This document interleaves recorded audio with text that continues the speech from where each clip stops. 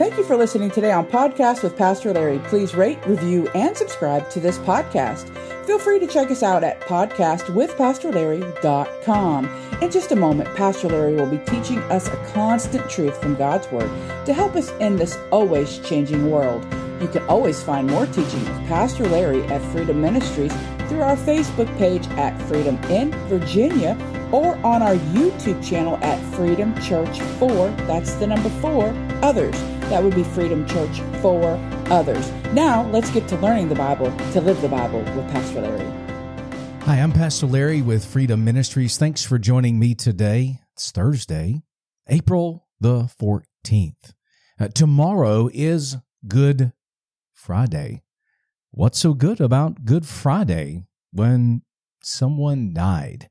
We're talking about the cross of Jesus Christ, leading up to Easter, Resurrection Sunday, the third day, where Jesus rose again from the grave.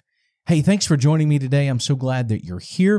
If you're listening in on Facebook Live, awesome, great. Glad you could take the time to be a part of this Bible study and watch this video.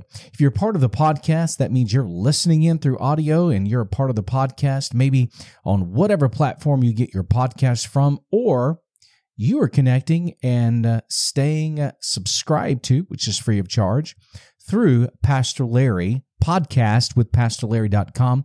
That's awesome. Glad you're a part of this today as well. I'm going to take a break from our normal study that we've been in for many weeks on growing a deeper faith and a closer relationship with God. And today, leading up to Good Friday and the resurrection of Jesus Christ, I want to take today and talk to you about something that's very, very important. We're going to dig right in. So thanks for joining. Stay in there, hang in there, listen, pay attention. I'm going to talk about the cross. What about the cross? Why is it so significant, and what does it mean to us today? There are a lot of scriptures and a lot of players here. There are a lot of participants when it comes to the cross of Christ. And there are a lot of events that surrounded this whole thing of Jesus going to Calvary. It's called Golgotha. Well, it was written in Hebrew, Greek, and Latin, and we get the word, it's cronium. That is the Greek word for where Jesus was taken to be hung. When we get the English word from that, it's cranium. It's known as, if you go to Jerusalem and you take a tour there, you can see it is called the place of the skull. If you were to look at it, you could see what looks like, because of holes and caves, it looks like literally two eyes and a nose. It looks like a skull. We're going to talk about kind of the events surrounding that. For instance, when we think of Jesus, he's betrayed in the garden by Judas Iscariot, one of his own. Jesus is falsely tried and he's wrongfully convicted. He went through a mockery of a trial behind closed doors with a lot of accusations, all lies. Jesus is crucified, as I've said, after this mockery, after this beating that took all night. Then they took him to Calvary to crucify him. Jesus descends, according to the scriptures, into hell and then sets the captives free. He literally obtains the keys and victory over life and death, and victoriously gives every person, by what he did, if they put their faith and trust in him, if you do that, you too can have this victory. And then after 3 days, he is resurrected. Jesus even shows himself alive nearly 40 days after his resurrection and then ascends back to heaven. I want to talk about that because the focal point here about the cross has everything to do with Christ's sacrifice for our sins.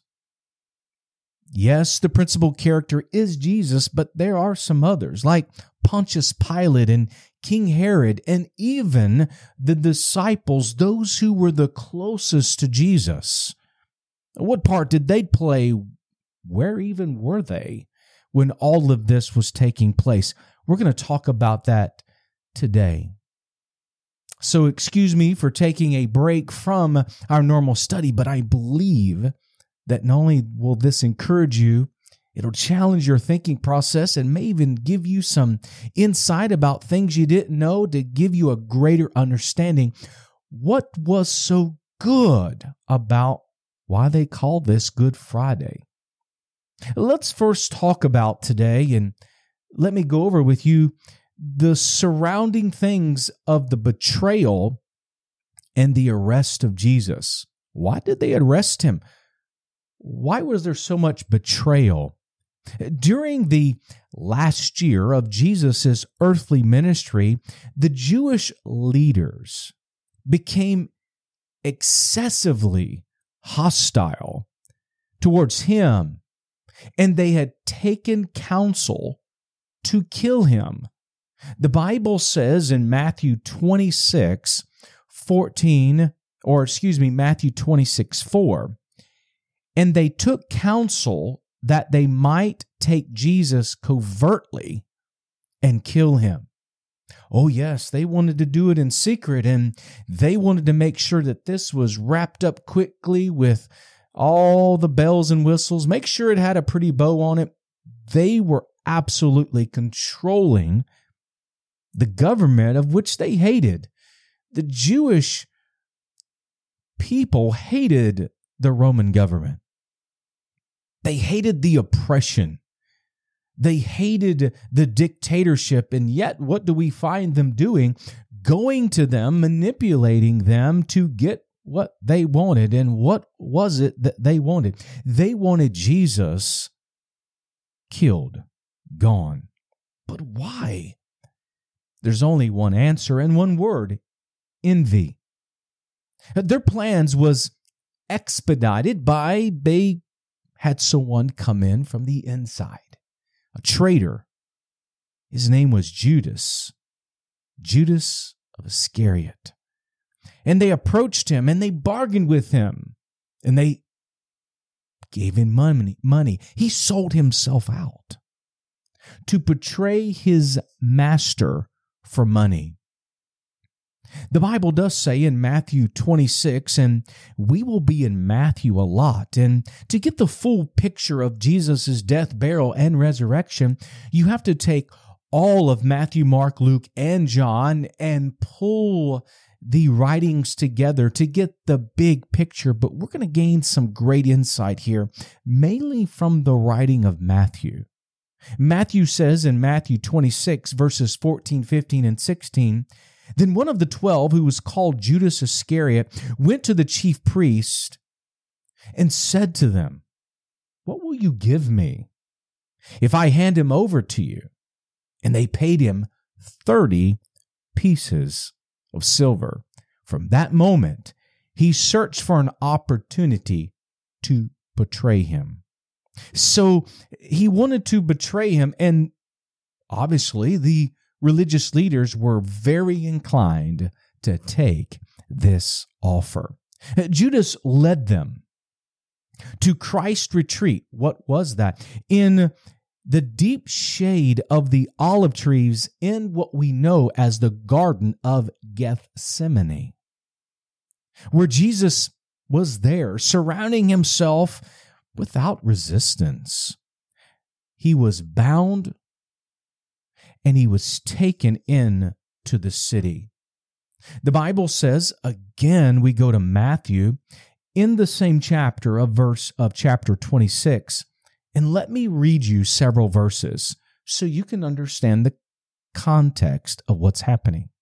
In Matthew 26, verses 47 through 56, while he was still speaking, Judas, one of the 12, came.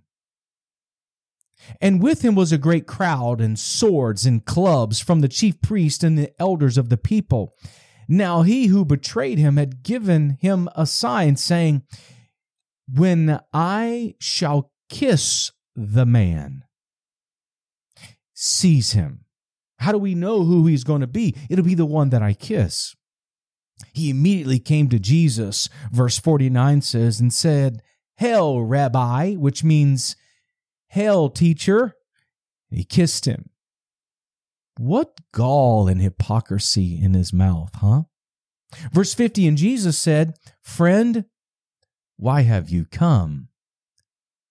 Then they came and laid hands on Jesus and took him. Immediately, verse 51, one of those who were with Jesus stretched out his hand and drew his sword and struck the servant of the high priest and cut off his ear. We know that was Peter. Then Jesus said to him in verse 52, "Put your sword back in its place, for all those who take up the sword will perish by the sword. Do you think I cannot now pray to my Father, and he will at once give me more than 12 legions of angels? I could do that. I don't need your help." But how then, Jesus said, would the scriptures be fulfilled that it must be so? Jesus was going to fulfill the prophets that had been saying that Jesus was going to come and he was going to give his life willingly, lay down his life for the world. And that's exactly what he's going to do. So he did not allow anything to interrupt that. Why? He was accomplishing the will of the Father. And then verse 55 of Matthew 26, at the same moment, Jesus said to the crowds, "Have you come out against a thief to take me with swords and clubs? Daily I sat with you in the temple teaching, and you did not seize me there. But then all this was done that the scriptures of the prophets might be fulfilled. Then all the disciples forsook him and fled." Very interesting of what the scriptures is letting us know and give us insight of what's happening here. So we move from the betrayal and the arrest of Jesus, and now we go to the trial of Jesus, and the plot thickens. Actually, Jesus wasn't on trial. It was the world on trial. It was about midnight when Jesus was arrested and he was hurried to the house of Caiaphas, the high priest, where the Jewish Sanhedrin were already assembled. And so they gathered there. And again, Matthew 26, verse 3 and 4 says, "Then the chief priests, the scribes, and the elders of the people gathered into the palace of the high priest, who was called Caiaphas, and took counsel that they may take Jesus covertly and kill him." This was the religious people, the religious leaders of the day. And here they are, wanting to eradicate the Messiah. This so-called trial, mockery of a trial, was shameful, and it was illegal. And it was a legal part of the justice system.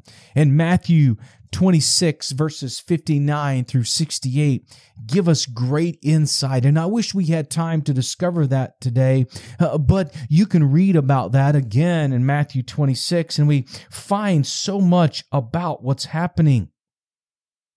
They come to Jesus and ask him who he is and that he's uttered blasphemy, because Jesus had said that he is the Son of God, and no one would say that they are God. But we know from the scriptures, and we know based on fact, that he is God, robed in human flesh, but they could not see past their law. They could not see past their flesh to understand and notice that God, the Messiah, whom they've been waiting for and whom they have been foretold that was coming, was standing right before them. They wanted their own God. This is what religious systems do. They create within themselves their own God in their own doctrine. This council and this Sanhedrin and these scribes had bribed witnesses. They had angry passions, and with brute force and abusive actions they had taken, and all of this was a part of this trial. They spit in his face, they mocked him, and they struck him as he stood bound and blindfold. Can you imagine for a moment that if I was to hit you in the face, you would be able to duck and you would be able to avert the hit that was coming? I wouldn't do that to you, but they would blindfold Jesus and then strike him. What this means is that he was taking on the full punishment. He was taking on the full brunt of the blows. And this is part of the passages that would be fulfilled in scriptures where he would take on the full payment of our sins. Jesus was alone and helpless before his accusers. And what do we come to with this mockery of a trial that was falsely instituted? All these lies, they came away with the verdict, guilty. But the Jewish Sanhedrin had limited authority, and they had no power to execute the sentences of death. That's not what Jews did, nor even to try a capital offense. So what did they do? They had to go to the Romans. They had to go to the government. This could only be done by the Roman government. And thus they led Jesus to Pontius Pilate, the governor of the district, with lies and gall in their mouth. And they would lie to get him to persecute and kill Jesus. And the fact is, on many occasions, Pilate himself, this man is innocent. He would say this man is innocent. His wife, even in a dream, told Pilate, have nothing to do with this innocent, righteous man. The Bible says in Matthew 27, verses 1 through 2, when the morning came, all the chief priests and elders of the people took counsel against Jesus to put him to death, but they knew he couldn't. They couldn't. So they went to Pilate. And when they had bound him, they led him away and handed him over to Pontius Pilate, the governor. Pilate he tried to dissuade, he tried to break up this angry mob, but finally relented by giving them a choice. You want Jesus or Barabbas? You want Jesus or another guy? The hostile crowd asked for Barabbas and demanded the crucifixion of Jesus Christ. Kill him! Kill him! Give us Barabbas! Give us Barabbas! Oh, we can look out through the historic events of scriptures, and we can find that they would lie and even manipulate Pilate. They even threatened him that they would go to Caesar if they didn't get what they want. And the Romans, well, they did not invent the crucifixion. They most definitely perfected it. The Persians created this. And yet the Persians, they worshiped the ground. They worshiped Mother Earth. And that is why hanging or lifting someone up to kill them was invented, because they believed that anyone died on the ground was against their belief, and it would degrade their belief of Mother Earth, and you didn't disregard that, and so they would lift up a person to kill them. And yet the Jews knew that if anyone was blasphemous, according to the Levitical law, that they were to be cast down and stoned, yet they could not carry that out themselves. And yet, not only did Jesus, he wasn't guilty of this because he was God in the flesh, they went to the Roman government because they knew that they would take care of it, and their route of this operandum, if you will, is, oh, by the way, he claims to be God. Oh, he claims to be God. Yes, he claims to be king. And we have no other king other than Hail King Caesar. Wait a minute, the very ones who hated the government, who felt oppressed by the government, who wanted to be freed from the oppression of the government and spoke out in many occasions of protest against the government, now all of a sudden wants the government's help and wants to support and give their allegiance to the government. What hypocrisy. And so we find this whole mockery of a trial is in full play. Pilate finally issues the full order. Pilate is the classic example of an unprincipled achiever who will sacrifice what is right to accomplish his own selfish goals. He didn't want to be guilty of anything. He didn't want to be told on to Daddy Caesar. He didn't want to not have the people support him. So he gave in to the demands of the crowd rather than risk a personal attack against his career. After all, elections are important, and we want to be popular with the people. This is the temptation to all people who hold positions of power and authority. But now we come to the crucifixion of Christ, the cross. Crucifixions was the Romans' most severe form of execution. It was reserved for slaves and criminals, and by law, no Roman could be crucified. Only those who were not Roman, Jews for sure. And while they didn't, as I said before, invent crucifixion, they most definitely perfected, and sometimes crucifixions went on for days, and it was on display. Don't cross Rome.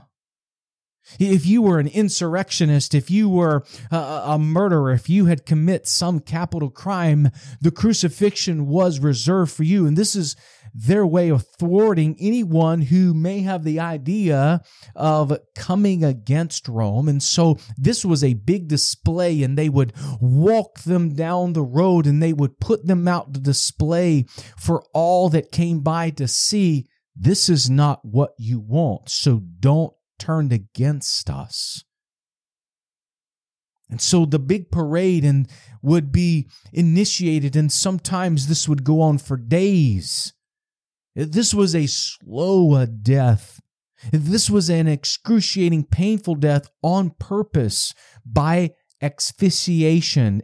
You couldn't breathe, so you suffocated. And sometimes they would prolong this for all to see. This was excruciating and painful. Jesus was hanging on the cross in less than 9 hours after his arrest.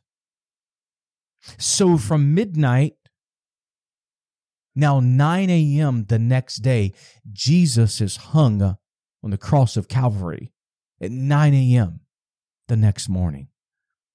For the first 3 hours, 9 to noon, Jesus was at the mercy of the world that was full of hatred. It was man's cross at this moment. And we know that through the record of Matthew, Mark, Luke, and John, some often say and phrase this or use the analogy of the last 7 words of Jesus, but that's actually inaccurate. Jesus said 7 phrases during the 6 hours that Jesus would hang on the cross. Jesus would give 6 statements. Or 7 statements, excuse me. I think I said 6. 7 last statements or phrases while Jesus was on the cross during the 6 hours. So from 9 a.m. to 3 p.m., Jesus made 7 statements. I wish I had time to go over those. I will go over those on Good Friday service here tomorrow at our Good Friday service at 7 p.m. and then on Easter. But when we think about Jesus on the cross, when noon came, the scene changed, and we know not only is it in the historical records of Rome, but also through the Scriptures, great darkness fell, and it covered the land for 3 hours. The Bible says in Matthew 27, verse 45, now from the 6th hour, which was noon, until the 9th hour, 3 p.m., there was darkness over the entire land. What's happening? It is not possible to put the resurrection to death. The resurrection referring to Christ, he had to give his life. He had to give his life to God. And God took the curse, God took the sin of all the world, and at that moment laid it on Jesus Christ. It has now become God's place of execution, the execution of judgment against sin. And this is what's so good about Good Friday. The one hanging there, though sinless, was struck with the full lightning bolt of God's wrath that mankind deserved. Jesus, the one who knew no sin, became sin for us, was taking on the full wrath and payment of our sins. The one upon the cross receiving the full stroke of its fury. For he took upon himself voluntarily and vicariously the sins of the world. The cross now was God's altar, and what's really unique about this is at the same time that the Lamb of God, the sinless, spotless Lamb of God, was being crucified on the cross, just down the road in the temple, thousands of lambs were being slaughtered and their blood being let out at the temple for Passover. How significant. Jesus giving himself once and for all as the eternal, spotless Lamb of God for us. Jesus on the cross, where the Lamb of God laid down his spotless life, a perfect and eternal sacrifice. The Bible says in 1 Peter 1, 18 and 19, for you know that you were not redeemed from your vain way of life, inherited from your fathers with perishable things like silver or gold, but with the precious blood of Christ as a lamb without blemish and without spot. This is what's so good about Good Friday. It is the cross. It is the payment that you and I could not pay, that we owed, that we were indebted to, and yet Christ paid it all. The Bible says the wages of sin is death. And Jesus Christ was man's substitute, dying our death and bearing our sins in our place. He became sin for us. 2 Corinthians 5:21 says, God made him who knew no sin to be sin for us, that we might become the righteousness of God in him. What is so good about Good Friday? Jesus became sin for you and me.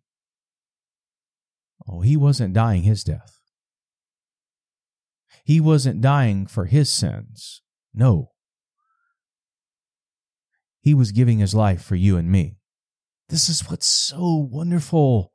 Yes, when people look at the cross, they see it as gory and horrific. But when we as believers and those who've put their faith and trust in Jesus Christ, and we see the truth of the redemptive work of the cross of Calvary, we don't see it as a gory place. We see it as a glorious place. At the end of those next 3 hours, now 3 p.m., Jesus had been on the cross for 6 hours. Jesus cries out to God. This is one of his sayings. In Matthew 26:46, Jesus cries out, my God, why hast thou forsaken me? Eli, Eli, lama sabachthani. Which is to say, my God, you've turned your back on me. This was what happened at noon. Excuse me, not 3 p.m. This was taking place at noon. Darkness fell, and at that moment, God turned his back on his Son and allowed the whole weight of sin and the curse of sin fall on his Son. And Jesus cries out this statement. It was at that moment Jesus was feeling the full wrath of God. He was abandoned, separated, cut off, and no longer in communication with the Father. He is now paying the penalty of sin, tasting death for every one of us. After the darkness is past, it's no longer noon. Jesus, it's nearing 3 p.m. now. And Jesus makes another couple of statements. The last 2 of the 7. The first one is, it is finished. Tetelestai. Which means it is done. Oh, not that we are done, not that Jesus is done, not that the crowd is done. Well, the world had their way. This didn't quite work out like we thought, so we gave it a good try. It's over. No, that is not what it is done. What it means is, it means that what Christ has accomplished is finished. It's done. It's completed. There's nothing else to do. The work has been completed. What God set out to do for the redemption and the recovery and the salvation and the deliverance of the world now has taken place. And the ultimate final price for sin has now been paid in full. It is finished. Now mankind's sin, it could be fully, justly forgiven. And mankind can now be reconciled to a holy God. It is finished. And I love that. And then Jesus says, as he gives himself up and dies his own death, says as his last statement, Father, into thy hands I commit my spirit. No man took his life from him. We know that Jesus was already dead when the soldiers went to break the legs of the men that were there. See, typically they hung on the cross for sometimes days in excruciating amount of pain that I've already mentioned, but Passover was coming, and so the Jews demanded that these men be taken down. Why? Well, such hypocrisy. We don't want to see that gory business and have that up while we eat. And so to go ahead and finish the deal, they would break the legs, therefore not allowing the individuals to stand up and take a breath and then lower themselves, all in excruciating pain, to let out their breath. And they did that to the one on the left of Jesus and one on the right of Jesus. But when they got to Jesus, they noticed he was already dead. And so they stuck a sword, which was prophesied by the priest, that when they stuck that sword into his side, that water and blood flowed forth. The sack around the heart that is filled with water. The blood and the water came out of Jesus' side, which lets us know he had already died. He had died of cardiac arrest from all the pain and excruciating agony. He gave his life. And Jesus declared, though, because they took him down and put him in a borrowed tomb, Joseph of Arimathea, this is over, it is finished, they thought, meaning differently. No. Jesus had proclaimed that if you tear down this temple, I'm going to take it up again. I'm going to rebuild this. And when I give my life, I'm going to raise it up again. And Jesus had declared in John 11:25, I am the resurrection and the life. And when Jesus came forth, speaking of this resurrection now, he came forth from the tomb, and it simply confirmed everything and proved what Jesus had said. And you can read about that in its totality in Matthew 28, verses 1-8. But the miracle was his death. This is what's so good about Good Friday. He who is the resurrection, the eternal one, the great I am, actually died. And he died the death of a lost, guilty soul. That's us. This is absolutely phenomenal. This is what's so good. He died my death.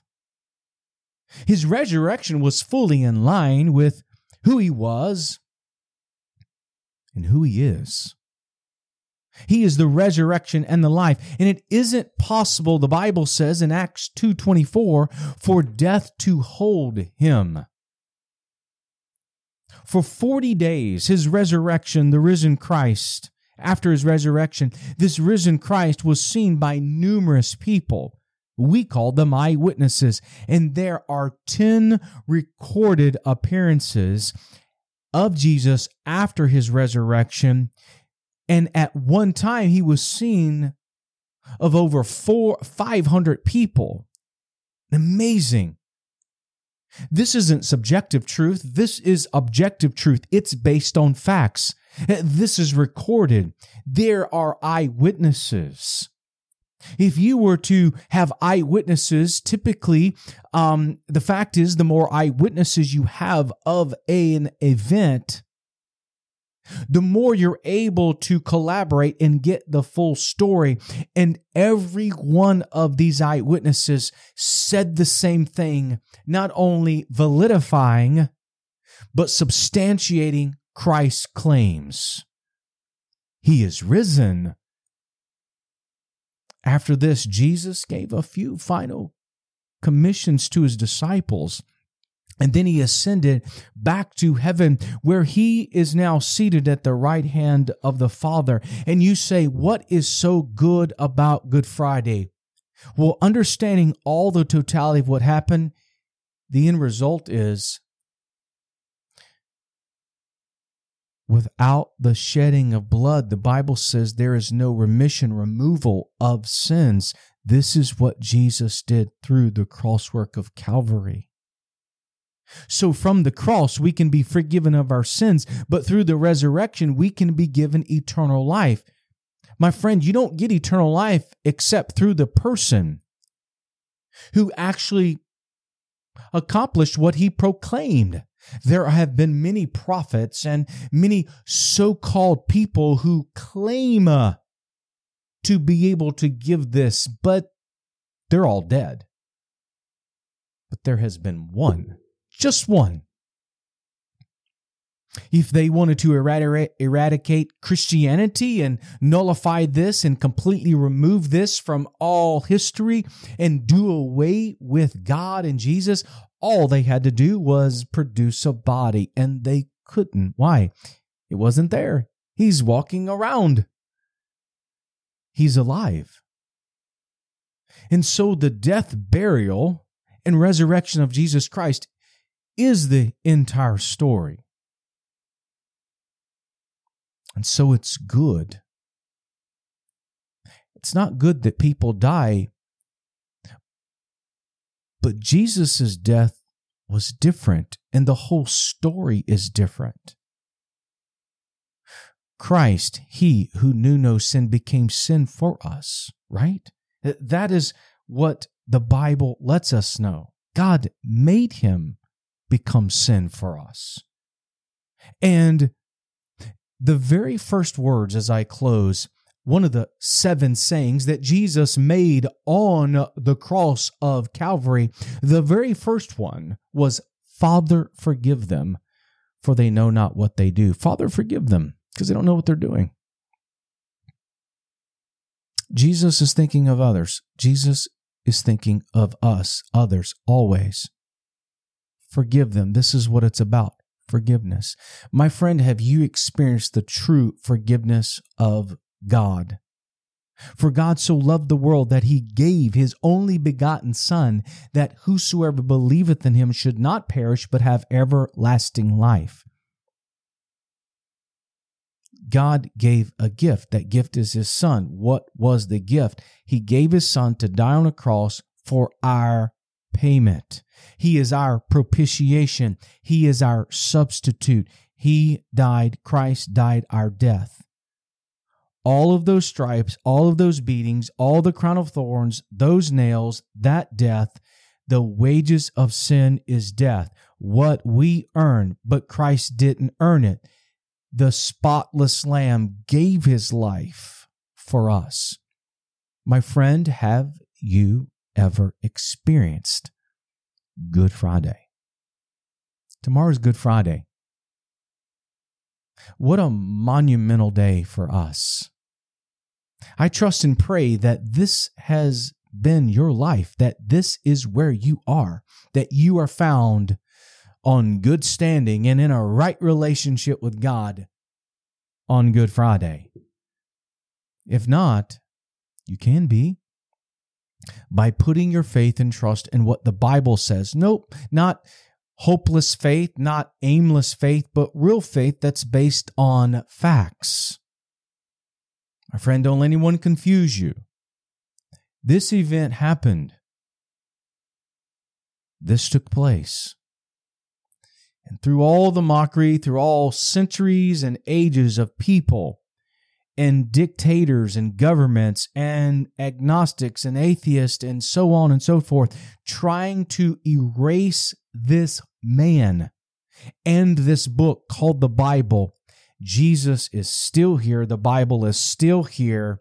And the Bible lets us know that his word is forever reserved and preserved and settled in the heavens. His word is what we believe in. And so I trust and pray that this is where you are.